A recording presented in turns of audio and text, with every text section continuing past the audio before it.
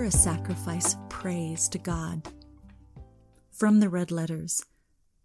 From the throne of the King of Kings came a shout, a command, "Praise our God, all you his servants, all you who fear him, small and great." Then I heard the sound of massed choirs, the sound of a mighty cataract, the sound of strong thunder. Hallelujah! The Master reigns, our God, the sovereign strong. Let us celebrate, let us rejoice, let us give him the glory. Revelation chapter 19, verses 5 through 8 in the Message. You have been commanded to worship God, which means to let go of yourself and completely adore him. Worship involves your humility and your ability to surrender. Praise is different. Your offering of praise comes from a thankful heart. It is the action of the one leper out of the 10 who were healed, who returned to Jesus to say, "Thank you." We thank him for all that he's done, what he's doing, and what he's going to do. Now is the time to praise your Creator with your whole being.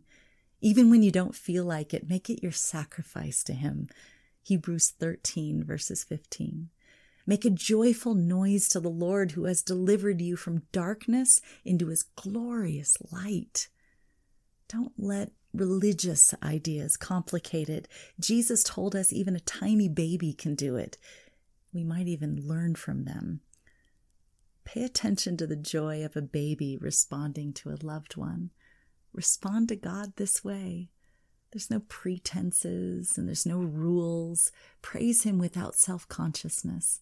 Lift your hands and praise him with unquestionable trust and a whole body response to his unconditional love.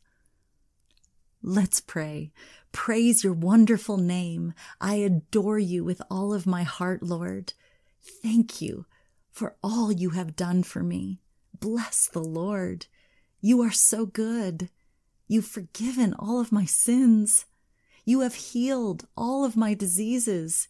You have redeemed my life from the pit, and you have crowned me with loving kindness and tender mercies.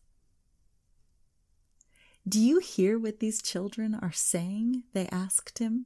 Yes, replied Jesus. Have you never read from the lips of children and infants? You, Lord, have called forth your praise.